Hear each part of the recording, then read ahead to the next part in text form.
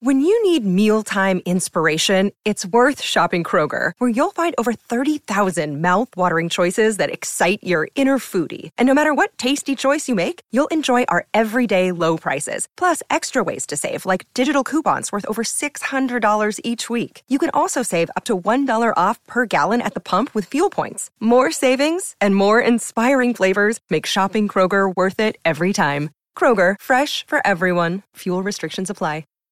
The Slate Culture Gabfest is sponsored by Netflix, presenting Season 3 of its original series, House of Cards, about ruthless DC power couple Frank and Claire Underwood, starring Golden Globe winner Kevin Spacey and Robin Wright. All episodes are available on Friday, February 27th. And by American Crime. This March, one crime will affect so many lives. From the Oscar-winning screenwriter of 12 Years a Slave comes the year's most extraordinary drama. Don't miss American Crime, premiering Thursday, March 5th, 10/9 Central on ABC. The following podcast contains explicit language.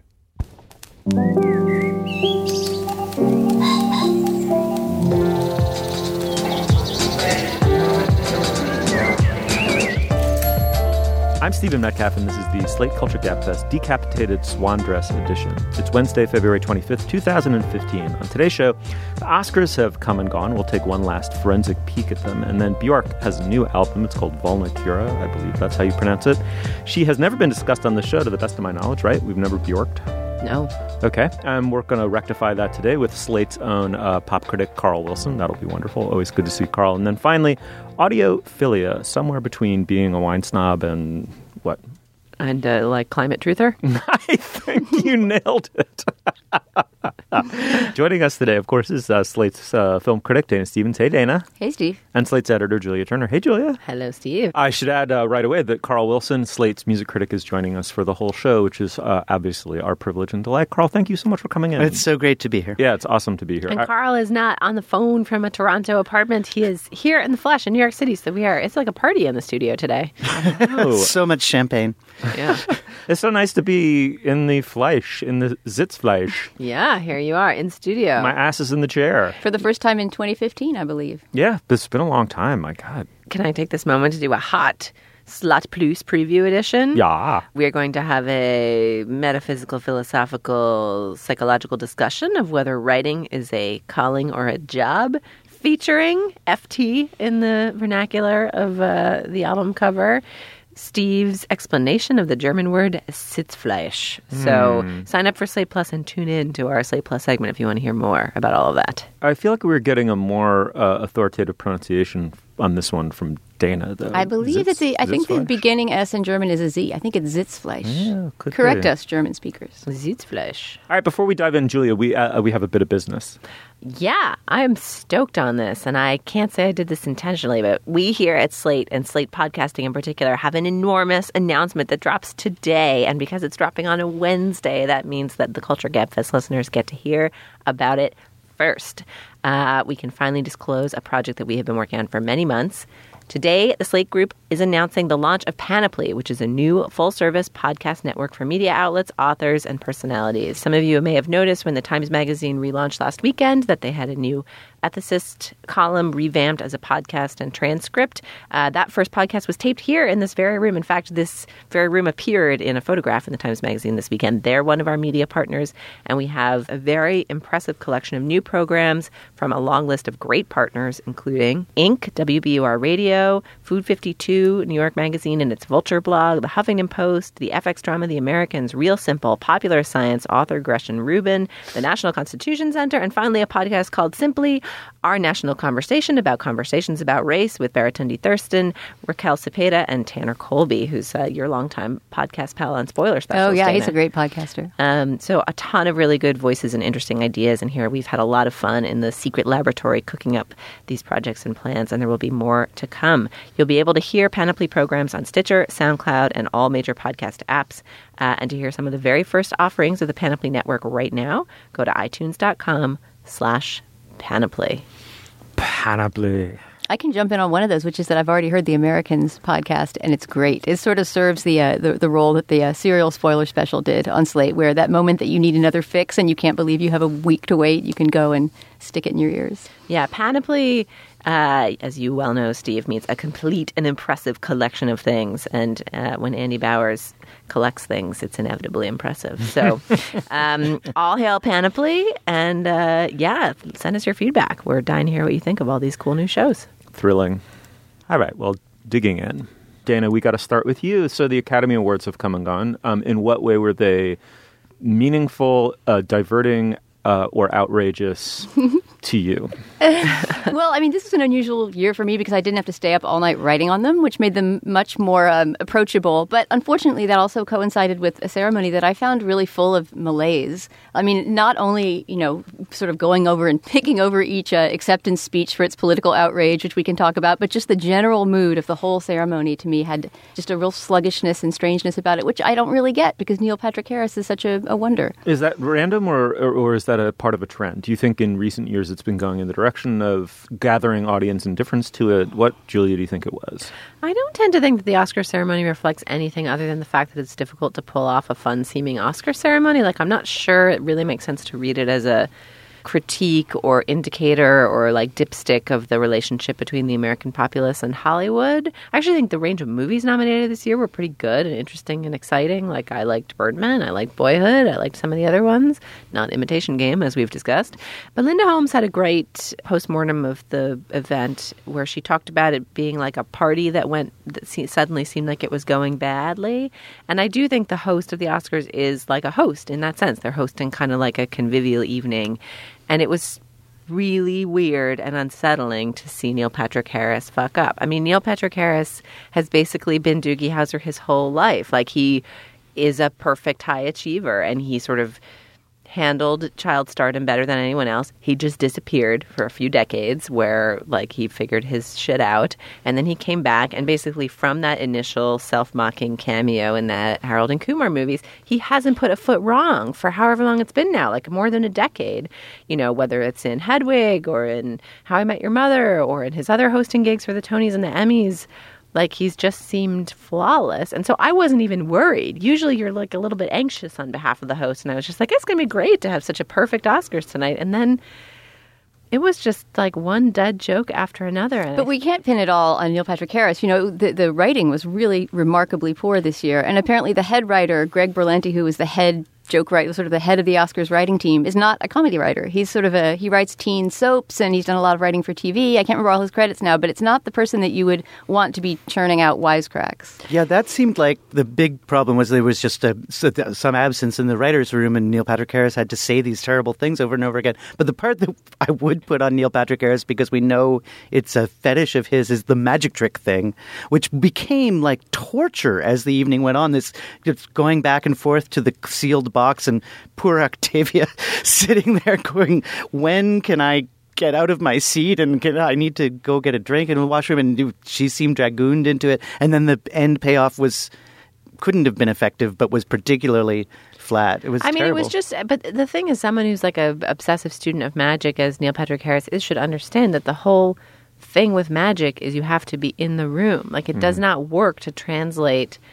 I mean, I guess was surprising that there were a bunch of jokes about particularities of this ceremony in the box. I'm sure there was actual, like, magic sleight of hand that went into that. But if you were an Octavia Spencer or some, like, more willing participant than she in a room, it just seemed like TV. Like, and then it was like, oh, it's just a bunch of kind of monologue jokes. They finally hired a joke writer for these, like, 4 jokes, which were fine. Okay, but we're concentrating on the ceremony itself, and I feel like, Julia Turner, you're casually putting a million think journalists out of work by saying that this isn't highly reflective of the populace's feelings about Hollywood. And Carl, can't we psychoanalyze the state of American movies via the Oscar, or am I reading too much into it? Well, I think one thing is that the Oscars have lagged behind a lot of award shows in understanding that it's a show, and so its desire to make enough time to kneel at the feet of Hollywood rather than do something diverting makes it seem old-fashioned, and yet it's not willing to be old-fashioned enough to just give us Broadway reviews or something, which I'd rather just see a bunch of, people in feathers kind of doing the Debbie Allen choreography. Yeah, right? exactly. I'd rather be back to that if that's all we're going to get. And then this year it seems like the effects of social media criticism were also making the whole thing weirdly self-conscious. And so every black person in Hollywood at some point got up to present something in order to counterbalance the feeling of the snub and the uncomfortability around Selma. And that was also a really odd thing that you couldn't help but be very self-conscious of. And so it's the sense that there's a disjunct between what smart, involved cultural people are thinking about movies right now and what Hollywood is thinking about its own movies felt like at a all-time kind of gap. Yeah, I was actually amazed at how uncomfortable race was throughout the ceremony. I mean, I to some degree minimized the accusations that Selma was undernominated because of racism, because I think there were a lot of other, industry factors going into the equation. But wow, I mean, there was an ongoing problem about, sort of racial representation and essentially white people trotting out brown people to demonstrate something for the entire evening. And there was sort of Neil Patrick Harris had been very public about his disappointment in the range of nominations, even after he'd been announced as the host, and his sense that the Oscars were too white. But then the tone deafness with which he opened the show with the joke about the best and the whitest, the very first line. Yeah, the very first joke, which suggested, okay, this is going to be a pointed kind of needling sort of Oscars. But then,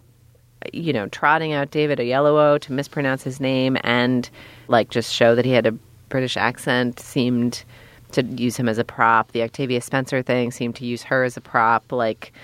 Fundamentally, you can't joke your way out of this sense that the movies Hollywood makes are not representative. And, Wesley Morris noted in his recap of the night that kind of unthinking and grotesque exchange between Amy Pascal and Scott Rudin about the kinds of movies that Obama would watch and the kind of complete just disregard and misapprehension of kind of black audiences and black themes that email really casually suggested, to me was like the anchor on the whole night. You just felt, wow, these people are out of touch. And even flawless NPH, who I would trust to, launch any ship to any destination, can't get this right and seems oblivious. And it was jarring and off-putting. Should we talk about specific winners? Dana, how did you feel about who won and who didn't? I feel like this is such a boring response, but I really feel like I've reached this Buddha-like place in relation to the Oscars where I am not emotionally invested. Who cares, right? But is that... But it's not who cares even exactly. I mean, it's all related to that great book, The Economy of Prestige, that I read. Have you guys read this book? Carl, do you know that book? No, I've heard you guys talk about it. Oh, it's so good. I've endorsed it on the show before, I think, anyway. But it's sort of about awards culture and the extent to which sort of awards have structured, the sort of entire hierarchy of value of our secular society, right? And ever since reading that book, I find the Oscars sort of fascinating as something to witness, but I could never really get into them as a sporting event, but even less so now. That doesn't mean that you don't experience a joy in seeing, someone who's wonderful come up and get an award. Julianne Moore's award was really exciting for me because, I just feel like she's been waiting for that for so long, and she was wonderful in that movie. And so there might be moments that you're touched, but I can't say that I had a big investment. Y'all? I mean, I liked Birdman. I don't know. I did not feel that there was a movie I was dying to see win or lose. I was glad Patricia Arquette won for Boyhood and that Boyhood was recognized in some way. Our colleague and culture editor, Jan Kois, wrote a cri de coeur suggesting that the failure of Boyhood to win Best Picture was kind of a once-in-an-epic Oscar travesty, and that we'll look back on that film as just a really remarkable piece of work in the Pantheon and be sad. But, that's true. That seems true. But it's in very good company among excellent movies that were snubbed. So I have a hard time thinking that fundamentally matters, although I'm sympathetic to his sense of the achievement there, even though, as we discussed on the show, I didn't love that movie as much as some people did. Mostly I want people to win who are going to give good speeches, and the speeches were, as a whole, the dynamic around the speeches was really interesting this year because the patter was so flat and jokeless. There were no good bits or riffs. Maybe Anna Kendrick and Kevin Hart had it was just by virtue of comparison to complete voids that they seemed at all animated. But there was extra weight on the speeches because the setups were so lame. I found myself TiVoing. I started 20 minutes late, and I wanted to kind of catch up so that I could be watching, live along with my Slate colleagues and on the same IM channels as them without spoilers. And I found myself fast forwarding through the host setups, which I usually love watching the stilted banter. It's like usually like funny enough, and then their ability to like stick or not stick the delivery of the half funny thing plus the dresses amounts to something that's halfway entertaining to watch. But I just was like boop, boop, boop through the intros. So the speeches had this extra weight, and the speeches were really interesting. They were more political than usual. I mean, almost everybody wanted you to think about calling your mom or wage equality or ALS sufferers or, immigration or race in America. Like there was a lot of very worthy causes shouted out almost so frequently and so often that usually there's like one person who does that and everyone's a little bit like, oh, Jared Leto, like lay off with your poorly articulated politics, please. Like just everyone felt, it seemed like an urgent thing to relate. And then there was the funny dynamic with the unfamous people who kept getting played off and then they would mention some life travesty and the playoff music would stop, which if you're going to have the courage of your convictions to play off the less famous people, it made the whole thing seem like tentative and ill-conceived. Like they. But I did love the moment when the Polish director Paweł Pawlikowski faced down the playoff music and won by mentioning. Didn't he mention my late wife? He said my late wife. Then there was the other director of the documentary Short who mentioned the suicide of her son. Oh, and that was a tragic NPH moment where he came back on stage and made some joke about her dress, which her dress was cool anyway. But it was like she just like I know he probably cooked up that joke in the wings while like before she made mention of her son's suicide, but then like read the room and read the moment, and she just read the next thing on the teleprompter, dude. I mean, maybe it was like literally an audio glitch where he didn't hear, wasn't listening to the end of the speech or something, but it just the whole thing felt so off. So you sort of had additional weight on the speeches. They were political in ways that were both interesting and not. And this question of what we expect from celebrities on this, there was the shining bit with Common and John Legend where they were very prepared with what they were going to say and very incisive about it to the point that it almost was too well done. And you had this amazing awkward moment where John Legend was discussing the incarceration rates of Black men in America and comparing it to the numbers of people under slavery, and there were these awkward claps and woos that were the most embarrassing thing that happened the whole evening practically. And then that was immediately followed, which was kind of my favorite Oscar-y thing, was immediately followed by the Lady Gaga Sound of Music tribute with like birch trees. It's like the whitest thing anyone could possibly think of. Well, that's where we got into kind of old school like Debbie Allen territory. Yeah. Like 45 minutes before the end of the show, you're going to have a lengthy tribute to the Sound of Music for no reason. Although I loved that, I will say. It was like unboring. It was weird and therefore unboring. And also, Lady Gaga kind of nailed it. Like, it's sort of hard to go out and sing those songs. And in a medley form. And the way that Julie Andrews sung them was so like bell clear and un-va-va vampy that I thought I would hate. Sort of like diva reinterprets Sound of Music, and yet she just like belted him in this way that you could only admire. And then just a great moment of strangeness in the reinvention of Lady Gaga as Showtunes Kid in her attempt to recover. But at the same time, still that juxtaposition was so hard right turn into Austria from where we had been with Glory. Yeah. And the moment between it was all capped off by the moment between Lady Gaga and Julie Andrews afterwards, where I loved how Lady Gaga called Julie Andrews incomparable, which was the perfect word, and suggested that there was a limit on the ambition of having done that. And then I loved hearing Julie Andrews call Lady Gaga, "Dear Lady Gaga," which was wonderful. Great. All right, so I want to ask a large question, and if it sucks, we can pass over it in silence. But it seems to me what the Oscars are is a huge public party that Hollywood throws to celebrate itself once a year, and it presumes that some huge proportion of the planet is watching. So it's enormously important to the self-image and self-image of Hollywood. It was a particularly good year for movies and a particularly bad year for the ceremony. Is there any meaning in this in the following way?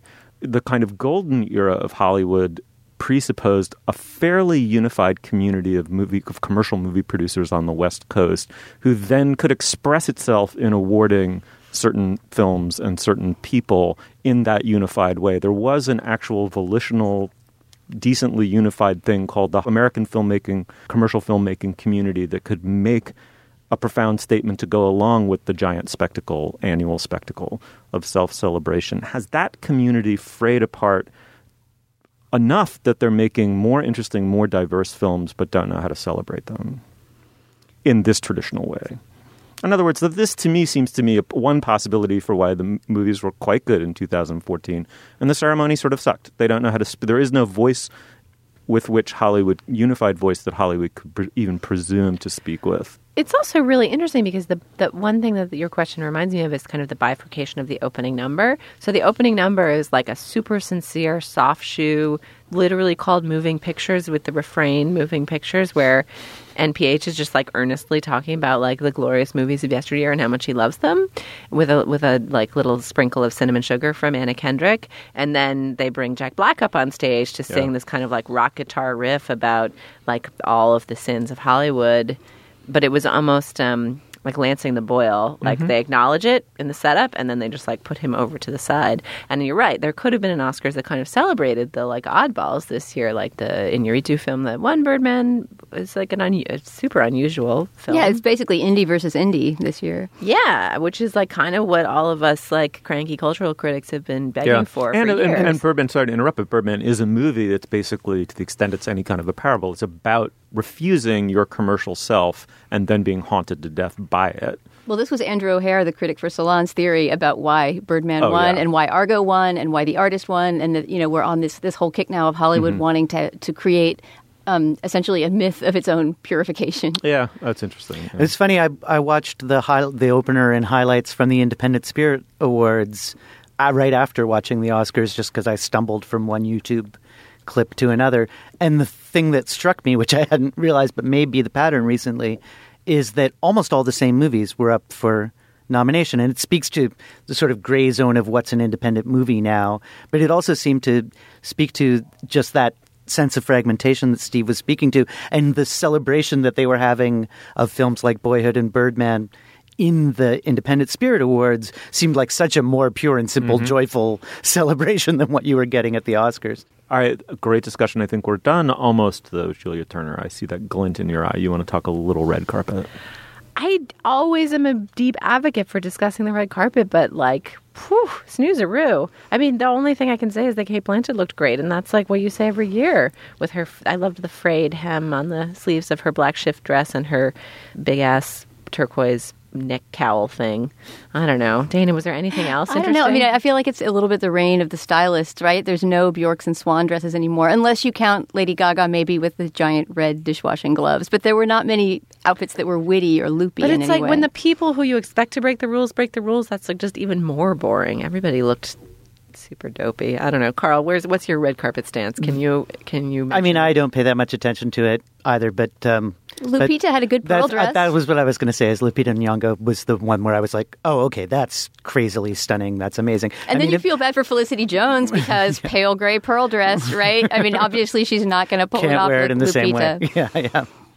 All right, well, come to our Facebook page, facebook.com/culturefest, and pour your outrage and scorn upon the show or upon us, either way. But I'm curious to hear Boyhood Partisans. We didn't really get into that. I was hoping it was going to win. It didn't. But anyway, great discussion. Let's move on. All right. Well, now is the moment in our podcast where we talk about our sponsor, Julia Turner. What do we have? Can we cue the music on this? I guess that sounded more like Game of Thrones. Anyway, we are sponsored this week by Netflix, which is presenting season 3 of its original series, House of Cards. All episodes of the new season are available on Friday, February 27th. Did you guys see the amazing letter that someone wrote to the Boston Globe? The snowbound citizens of Boston have gone so stir-crazy that they just wrote publicly imploring Netflix to release House of Cards early in the Bay Area. It's like an open letter. It's like the 95 Theses of Boston. Bring us Netflix. Anyway, I do not believe that Netflix relented on that front, but House of Cards Season 3 will be available to all of us this Friday, February 27th.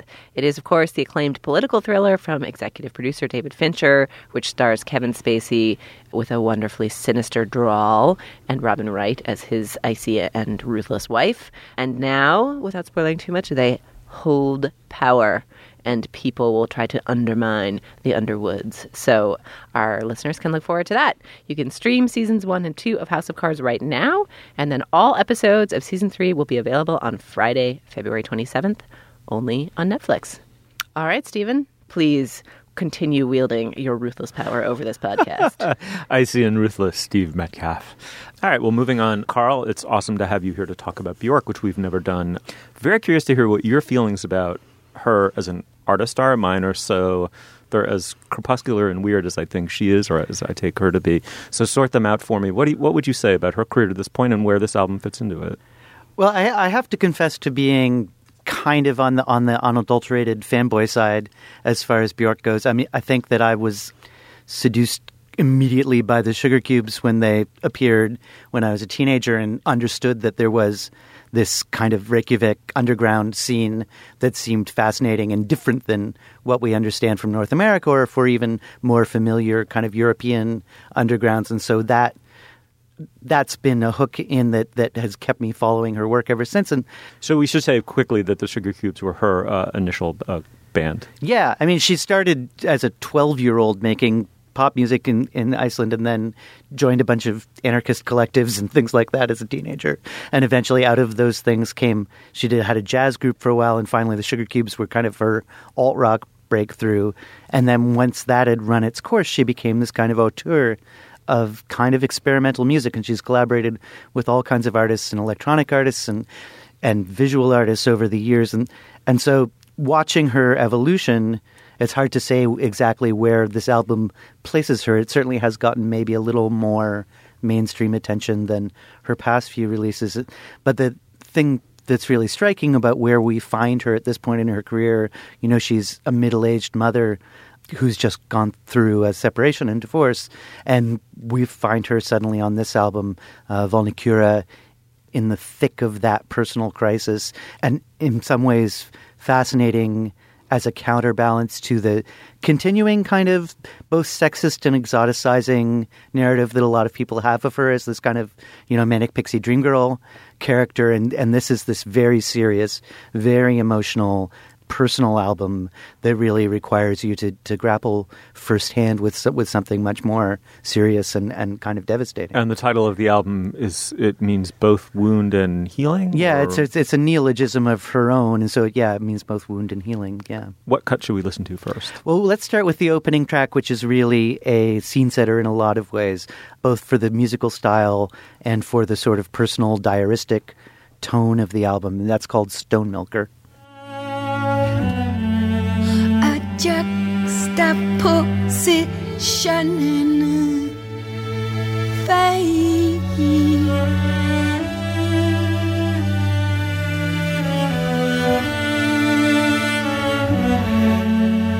Find our mutual coordinates.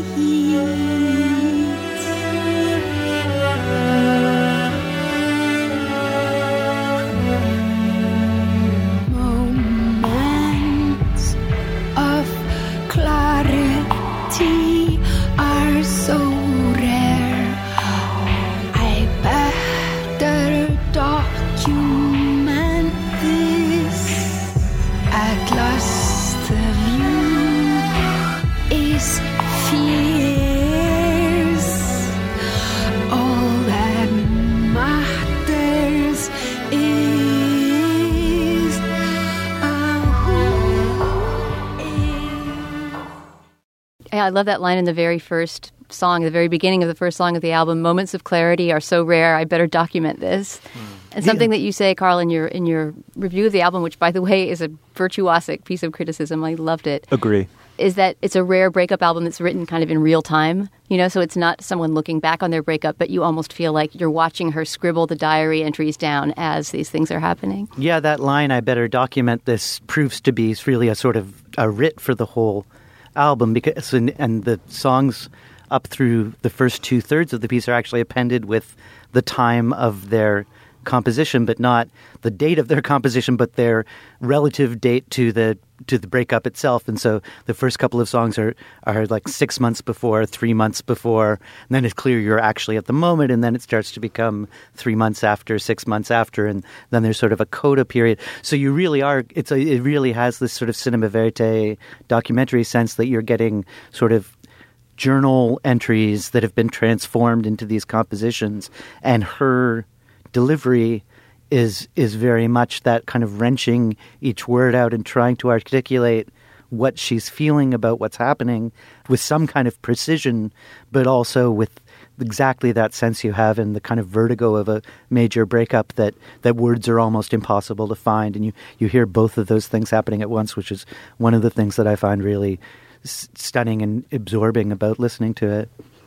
Right. I mean, on paper, or as I'm looking at them right now in the digital booklet, some of the words look sort of like New Age platitudes. But there's even a sort of a sense that simplicity and that struggle for finding the right words is part of it. And she says in this very revealing Pitchfork interview about the album that the words are very simple and they're sort of teenage, and I think that's a deliberate move on her part.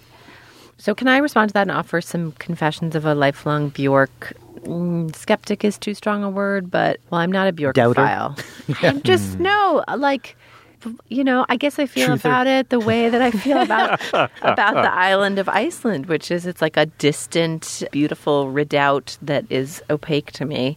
And I read your review before listening to the album and thought, oh, hey, maybe this is the Bjork album I will finally like, because I like lyrics, first of all. I like lyrically driven music, and I like lyrics that present the world to me in unusual ways, with like flashes of verbal ingenuity that like talk to the music they're part of in surprising ways.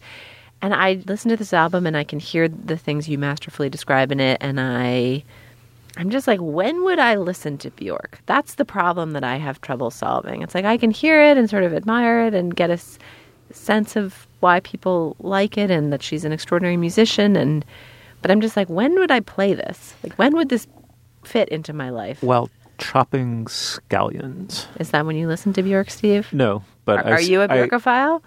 I'm somewhere in between you and Carl, from what I pick up from the conversation. But this is a good, I think, entry point for listening to another cut, and then Dana will come out maybe after that to you. But what's the most immediately accessible, to the extent there might be one?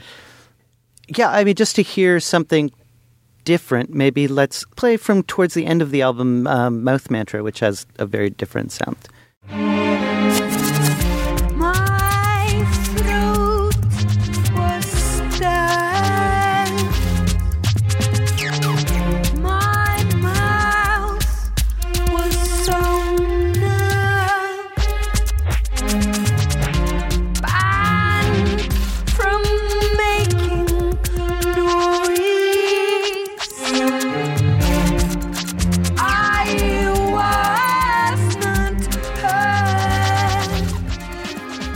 So, I mean, nothing on this album is super upbeat. and it's, this really isn't sort of entry-level Bjork on that level. If you go back to a lot of 90s Bjork, where there's a lot of sort of joyful dance music stuff, and even Vespertine in the early 2000s, it kind of bookends this album because it was the beginning of her relationship, and that's kind of a like sex love album. This album is all of a piece in a way, but you can hear in Mouth Mantra some of the contributions of her co-producer Arca, who brings in some kind of contemporary dance music sounds in a contrast to this kind of chamber music thing that she's doing, and they'll build in those kinds of textures along the way. So none of it is dance around the house music, but this is really kind of a headphone album. But I think it almost has, how would you listen to this? You would listen to it kind of the way you listen to early Joni Mitchell or something like that. It's really like in the bathtub, smoking a joint. Yeah, exactly. It's really like sit on your bedroom floor and weep out, Yeah, I mean, I didn't really talk about my own history much with Bjork, but I feel like I also discovered her back in the Sugar Cubes days. And actually, one of my first loves, one of our song was the Sugar Cube song "Birthday," which years later I realized is about child molestation or something.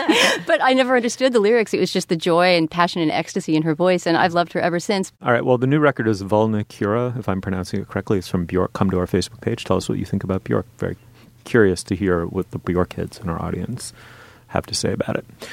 All right, well, now is the moment in our podcast where we talk about our other sponsor, Julia Turner. What do we have? One thing we did not talk about in our discussion of the Oscars was the fact that one of the most entertaining things to watch during the Oscars was the ads for our next sponsor, American Crime, which is a TV show that is premiering next week on ABC.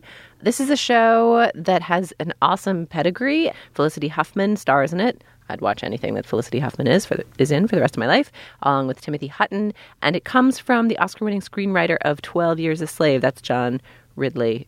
This is about one offense that sends shockwaves through a community, shattering families and igniting a media frenzy. And it is powerful, thought-provoking, and timely. So that's, again, American Crime, premiering next Thursday, March 5th on ABC at 10, 9 Central. I've always wanted to talk about Central Time, Steve. Somehow we've never covered that as a topic on this show. Maybe our Slate Plus segment should be time zones. All right, on to our next segment. Lovely, will do. All right, well, Julia, I'm going to have you take it away here after a brief introduction from me, but apparently there's been a wonderful dust-up on Slate between Fred Kaplan, an audiophile of quite good standing, and Seth Stevenson, who is quite the skeptic about a new digital music player from Neil Young. And the two of them got into it. What happened? So Seth Stevenson writes about many things for Slate, but among other things, he's our gadget columnist. So he reviewed the Pono Player, which is Neil Young's new kick-started widget, oddly Toblerone-shaped and non-pocket friendly, which allows you to play what audiophiles call high-definition audio. And I'm not going to get into all the kilohertzes and megabits and decibels, and I'm already saying words that are incorrect, I know, which may tip my hand where I fall in this debate. But in any event, it allows you to play file format, which audiophiles believe to hold more information and produce a better listening experience. Seth tested it, could not hear any difference between it and the iPhone, played it for a number of other Slatesters, all of whom were unable to distinguish its sound qualities, then started looking into the world of audiophilia and found a number of scientific studies suggesting that basically being an audiophile is akin to being like a vaccine denier, or, it's just sort of like if you ever test it scientifically, nobody can hear the difference. And so these people were paying tens of thousands of dollars for high-end systems or deluding themselves. One particular quote here, he sums up his research here. Basically, the whole split boils down to this. People who consider themselves empiricists and who believe in A/B testing and in the known science of the human ear are convinced that selling high-res music is a scam that separates fools from their money. One guy I talked to, an Ivy League physics professor who didn't want me to use his name because he was wary of wading into this fray, used the term snake oil. So that is pretty harsh words. He's definitely tossing audiophilia out the window. However, Fred Kaplan, also a sometime guest on this show and our venerated military correspondent primarily here at Slate, has a sideline as a major league audiophile and writer about all things audiophilic. He's a contributor to Stereophile. And so he wrote a rejoinder piece for Slate called I, Audiophile, in which he proudly tells the story of how he became an audiophile. And he has sort of a clever rhetorical gambit here, which is that he describes how, as a callow youth, he too thought audiophilia was bogus, and he was going to go report it out and blow the lid off the whole thing. So he went to an, audiophilia shop and fell to his knees and had a conversion experience and realized that this was the true way and the true path. So he wanted to proudly claim his audiophilia, and he wrote, so Fred, in the start of his piece, notes that Seth, in his Pono review, quoted at one point, quote, a friend who fancies himself an audiophile. This friend was me. What's with this fancies himself, I asked myself. It suggests that the whole enterprise is vaguely fraudulent in the same sense that you might refer to someone who fancies himself a psychic. Let me be forthright about this. I am an audiophile and proud of it. And so I rise in defense of audiophilia, which might be defined as the love of listening to good music that sounds good, that sounds in some sense real. What could be wrong or silly about that? And then he goes on this matter of empiricism and A/B testing to note that on several occasions he's passed A/B tests and offers an explanation. When I passed my A/B test at the audio show, the guy administering it dismissed my score as a, quote, statistical anomaly. An alternative explanation might have been that I was an experienced listener. There are bird watchers who can distinguish 3 kinds of sparrows from their tweets, though they all sound the same to me. It's not that the birder has golden ears. It's mainly a matter of training and exposure. If you or I wanted to master the bird songs in Central Park, we could. So we have here a deep, fundamental, and passionately held split that I've never thought that much about. But we thought that since we have a musical guest, musically inclined special guest today, it would be a good day to discuss it. So, Carl, where do you fall on the Fred to Seth spectrum of audiophilia appreciation? I think that instinctively I fall on Seth's side of the scale just because I don't, by inclination, want to spend the time or money and don't have the ability to spend the time and money to set up a lavish home theater and do all of my listening in a vacuum-sealed room. With your hair blowing back. my like hair the guy blowing kneeled back. down. Yeah. But at the same time, I think that the truth has got to be somewhere in between. We all know that that if you listen to a crappy MP3 through broken headphones, that it doesn't sound the same as listening to something on a nice stereo. And that scale must continue up to some degree. And then there's also got to be a point of diminishing returns. And I think the real debate is about where that line falls, and then specific devices. Possibly the Neil Young formula is simply an ill thought out thing and it doesn't deliver. But there are lots of different experiences. And the thing that gives me pause when I'm tempted to dismiss this and simply say, however you listen to music in whatever context works for you, if that's functional for you, then that's the maximum enjoyment of music. That's kind of what I want to say.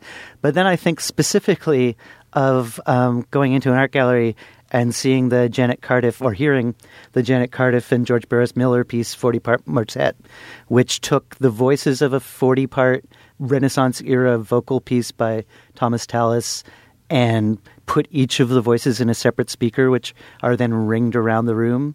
And the way you experience the piece is kind of to lie down in the middle of the room. And these are really, really good speakers. And the voices are isolated very carefully. And what you actually feel like is that there's a live choir around you singing, and it's kind of the most transcendent oral experiences I've ever had. And that counts for something. There is something to what Fred talks about as that time travel or space travel effect of having real great audio fidelity that makes you feel like you're hearing this performed live in every detail around you. And that exists. Whether it needs to happen all the time or not is I think a real question, and the answer is almost always no. I'm just as happy to have sort of tinny music rattling around in my ears traveling on the subway. But as a critic, I often wonder whether I'm missing things listening through the sort of mid-end stuff that I do that might make me think twice about my judgments about music that I'm listening to. And so it's an interesting live category to me, but any kind of extremism on any end of it seems a little odd. It does remind me of wine. It makes me think of wine, the conversation around wine primarily. And, I read Seth's piece and was like, wow, what a shim. And then I read Fred's piece and was like, hey, I bet Fred does know what he's talking about. It's like I don't have a dog in this fight. I'm very persuadable, I think.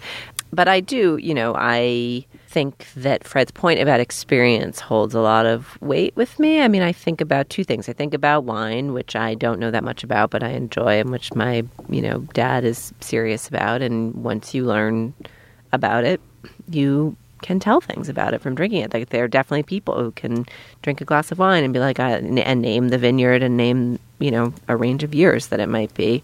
Also, there's people who can't tell red from white when blindfolded, and that test has been done. So I'm not sure that Fred's point that a random A/B test may not be the only way to evaluate this is sensible. Also, to your point about kind of the distinctions of production and how you can acquire an ear for them over time, and I recognize that production and playback are two different things, but for me as the ignoramus, I'll file them both under like finer points of hearing the thing that you're listening to. Even just over our 7 or 8 years of doing this podcast, I've learned more about how to use a microphone and learned more about sound quality. And when I listen to other things, I can tell. There are podcasts that I like, but that I don't listen to because they don't have their shit together in terms of podcast production. And it wouldn't have bothered me 5 years ago until I learned how to hear it. And someone pointed out to me once that Tom Petty's albums are always really beautifully produced. And I love Tom Petty for many reasons. He's a great musician and he writes great rock songs, but there is something comparatively when you hear his songs come on in like a shuffle mix with a bunch of other stuff, you feel like you can hear, I don't know, the space in the song somehow. Space is the right word, yeah. And so these brief brushes with the ineffable and unmeasurable convince me that there is a there. Yeah, let me jump in if that's all right. I think wine and music are alike in this way, which is that they're meant to be and have to be ultimately integrated into experience. And the more you fetishize them, actually, the more beyond a certain point, certainly fetishizing them, you start to distance yourself from them, right? The fussiness actually is putting a kind of experiential scrim between you and it. And so if you have to put on a hazmat suit and walk into a clean room in order to listen to music, somehow you've killed You fucked it up. You fucked it up, the essence of it. And similarly, like if you go out with someone who has a shitload of coin and wants to drop it on some, serious wine, it's true you can have an amazing experience in a transcendent bottle, but I've been at tastings where I'm having wine that is unbelievable, serially, bottle after bottle. It's amazing, but it's become too much the centerpiece of what's happening at the table, and it's not integrated into the meal, the conversation, or the experience. And all of a sudden, it's. And I love wine. It suddenly becomes mildly repulsive. And similarly, like there have been nights where a $40, Sardinian red that the owner says, "Oh, I've had this in my basement for 3 years. I'm so glad someone finally ordered it. How do you know Sardinian wines?" And he corks it, and it's just the most sensuous and beautiful experience, and you remember it for years, right? And it's like, so there, and the other thing I would say is that knowing a lot liberates you from having to spend a shitload of unnecessary money. Like, knowledge actually is a way to arrive at your own desire without being snake-oiled or snookered or having to overpay. So I hate that other argument, which is like experts blindfolded don't even know the difference between red and white, which is horseshit, right? Like, someone who really knows and loves wine is pretty good at identifying what they're drinking and why they like it, right? That's the important thing. It's a way of accessing your own love for something, not kind of throttling it with persnicketyness. Dana, where do you come down? I'm curious both in terms of your listening and then also, of course, for film, we've got the whole attendance set of questions. I had a landmark moment last night where for the first time in the history of Julia Turner, I was watching a television show with my husband and was like, I think that the TiVo didn't record the HD channel. And I literally had never noticed the difference between HD or not before, but I did. So there's also kind of the fine point production coming to your world as well. But I'm curious first about the musica. Yeah, I mean, this Fred and Seth debate, in addition to being extremely funny, I actually encourage people to read it even if you care nothing about audiophilia, because just Fred's sort of unsolicited, standing up for audiophilia was just fantastic. And I happen to know from experience that every time I see Fred, he's asking me, are the blacks in your TV balanced? Can I come over and balance the blacks in your TV? Because he lives not far from me, and he's always promising to balance my blacks. So come do it, Fred. So this stuff is really personal to him, and I love that he stood up for it. I mean, one thing that I will say for his argument, and I'm thinking about this stuff a lot right now because one of the things I'm doing during my leave is trying to outfit my office so that it's a place that I actually work, because like Steve, I'm a person with an office who wanders the house all day looking for somewhere to write. Yeah, and I want to get good music down there. Right now, the only way I have to play music in my office is on a laptop, through a tinny little speaker. And I do agree with Fred's basic thrust of his argument, just in the sense that the onset of the digital era of music, which has brought us so much more music and so much more access to different kinds of music, has also made people really happy with some pretty pathetic music playing setups, right? Like, you're at somebody's house and they want you to hear a great new song and you all gather around the laptop to listen to it. That's pretty sad. So I'm trying to look into something. Obviously, I'm not going like Kaplan level high end, but yeah, I might get some speakers, outfit my office in some way that it can sound resonant. Have you told Fred about this project? If I get Fred over, forget it. I'm going to have to tithe my salary to him for the rest of my life. Yeah, I do think that the digital, one other thing that I found in my own music listening, and it comes back to the Bjork point of when would I listen to this, and no offense to podcasting, obviously I'm team podcasts all the way, but there's less room for audio in my life now because I spend so much time listening to people talk. Like, there's the kind of walking, there's the strutting, which, as we all know, I love, and there's dance music, and there's like cooking music, kind of like you want to have a conversation. But a lot of the times when I would have listened to music during my 20s, I now listen to people talk. And that works for me. Like, I've always, music among the arts that I love and appreciate has always been further down the list for me. And so you can all take my thoughts on music with the attendant skepticism that it deserves. But there is a loss there. And part of it is, and the technology for me has followed that. It's like perfectly fine to just stick my iPhone in my apron pocket and have it follow the house around with me, either through an earbud or out loud if I'm home alone. Just like chatty company. And for all that I'm complaining about the difference in podcast production, basically you can hear what people are saying for the most part. Although I won't take the step of speeding it up to 1.5x the way some people do, which to me just seems like demented. I don't need to hear the conversation that badly. Yeah, kind of Alvin and the Chipmunk.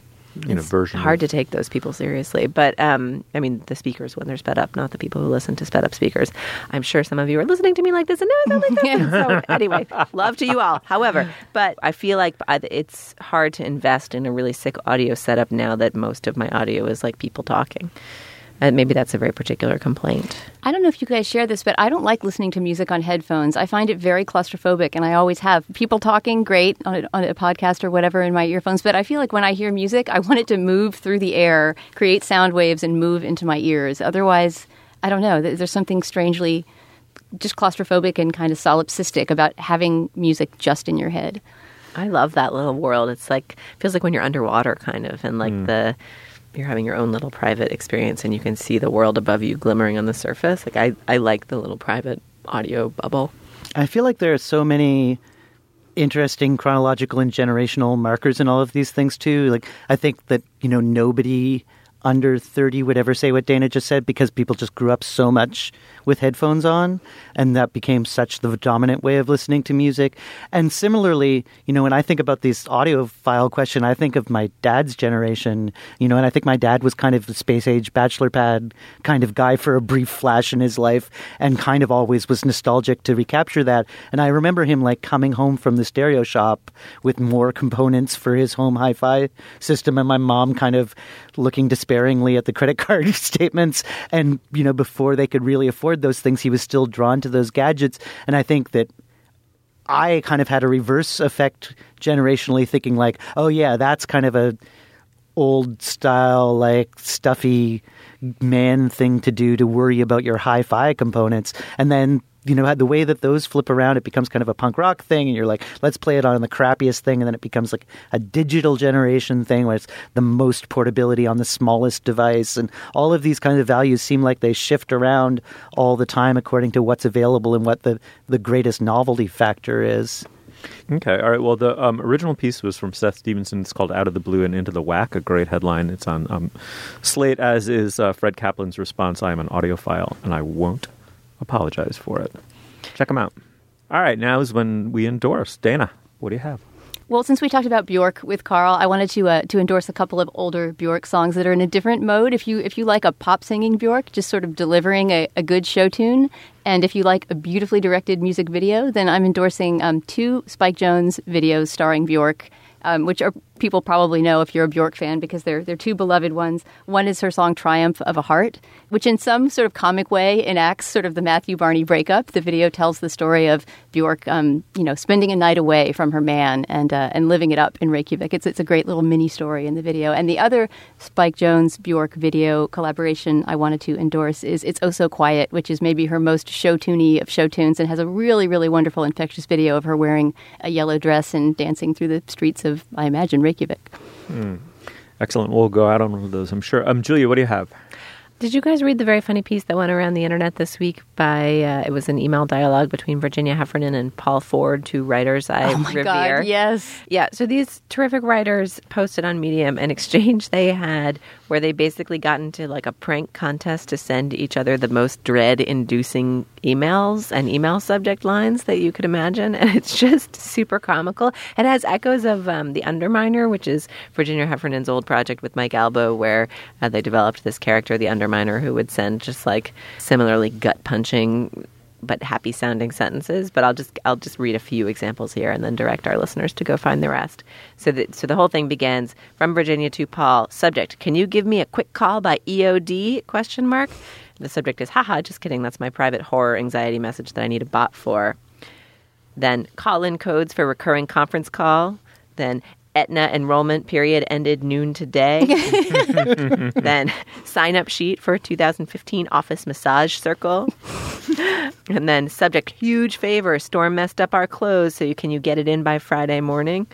Anyway, I'm just like now reading them out loud, but it's very funny. We'll post a link to it on the show page. I love the idea of just your friendship one-upmanship becoming a published series of jokes. It's great. That's awesome. Carl, what do you got? Well, I'm going to indulge myself a little bit and make my endorsement something related to the thing that brings me to New York, which is that I've been doing this show at the Kitchen called All Our Happy Days Are Stupid with a bunch of comrades from Toronto. And I can't endorse the show, and partly because I'm in it and partly because it's sold out, so it wouldn't be of any use to anyone. But what you can do is do the home game version, because McSweeney's has just brought out, the play is by Sheila Heti from Toronto, and they've just brought out the script as a little chapbook, and it's a sort of exquisitely made little chapbook. And so if you get that, and you also stream the Destroyer album, Your Blues, which includes most of the songs that Dan Behar wrote for the play, you can kind of like reverse engineer the play in your own home. And the play is a real sort of shaggy dog, absurdist kind of Ionesco in suburban Toronto and Paris thing that no theater company would produce for a dozen years until this young kind of genius 26-year-old director just decided to take a flight on it. And those who've read Sheila's novel, How Should a Person Be, will know that that's the play that she's constantly trying to work on through the course of the narrative. And so there's kind of a metafictional aspect to it. But my secret agenda in this is that we're hoping that people will get the play and then have their teenage children read it, and it'll turn into the new Our Town. And high schools all over the place will be doing this slightly obscene play about bad parenting, and then we'll fly to wherever it is and see the first independent production. All right, it's the race is on for the high school production of what's it called? All Our Happy Days Are Stupid. That's a great title. And in full disclosure, Sheila is my ex-wife as well, which is part of how I got Who's Goud into all of this. Sounds incredible. Amazing. All right. Well, very quickly. So I went to go see 50 Shades of Grey, not having read the book, not having experienced anything but the kind of, ambient public scorn for it. And the idea of it, kind of found the movie somewhat intriguing, and then began knocking around in my own head and a little bit on the show, the relationship between that material, its source material, and the first novel, by many people's tellings, the first novel ever written, which is Richardson's Pamela, the first real novel. And I decided to go and reread parts of Pamela, which I had been assigned. Every time you took a survey course about the history of the novel, one was assigned to Pamela and one did not read it. And it's on Project Gutenberg. It's totally free on the internet. I printed out like 100 pages of it.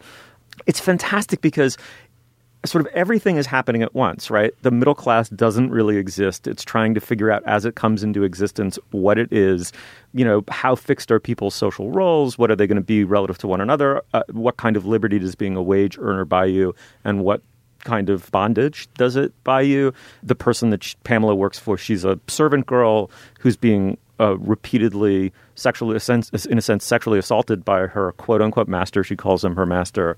Everyone has one foot in the medieval world. He's a licentious aristocrat, and she's a servant girl who feels as though possibly she should give in, but she also thinks of herself as part of a Puritan allegory, even though Richardson is a genius and knows that they're both part of this new thing called the middle class, even though they don't know it. And they're going to learn it in the course of the narrative.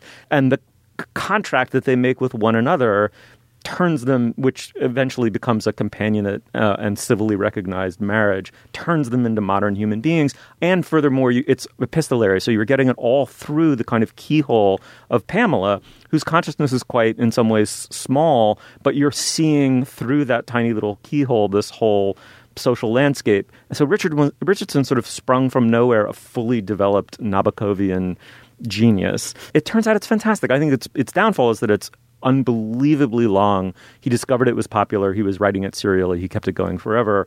Probably no one should be obliged to read the whole thing, but everyone should probably read the first 100 pages and then pick and choose through it. I was shocked to discover it's kind of wonderful. And the other thing, very quickly, I want to endorse is tennis. I hadn't played since 1996. Someone, to today's word, apparently is dragooned. Someone dragooned me into playing so against my will. I'm here to tell you that tennis rackets are so modern. You can literally throw your racket out into the middle of the court, sit down, crack a beer, and sit there and watch it hit balls back and forth for a half an hour like fucking Rafael Nadal. It is so easy to hit a tennis ball now compared to when I was 12 years old. It's just an amazing... I had so much fucking fun. It was awesome. I'm just picturing Steve on a chaise lounge in tennis whites and little shorts reading Pamela, and then he tosses the book aside and just runs in for a quick set. Overhead slam. Yeah. Anyway, it was a gas. I can't wait to do it again. It's going to be my old man sport. Dana, thank you so much. Thanks, Steve. Julia, a total pleasure as always. Delightful. Boss to have lady. you here, and, sir. Carl Wilson, why can't you be on our show every week? Because I say eventually, that to myself all the time. Eventually, they would clamor for you to replace me. That's why. Never. Thank you Never, so much never. for coming in. Thank you, Steve. You'll find links to some of the things we talked about today on our show page, slate.com/culturefest, and you can email us at culturefest@slate.com or drop us a note at our Facebook page, facebook.com/culturefest. Our producer is Ann Hepperman. Our intern is Lindsay Albrecht. The managing producer of Slate Podcasts is Joel Meyer, and the executive producer of Slate Podcasts is Andy Bowers. Our Twitter feed is Slate Cult Fest. For Dana Stevens, Julia Turner, and Carl Wilson, I'm Stephen Metcalf. Thank you so much for joining us. We'll see you soon.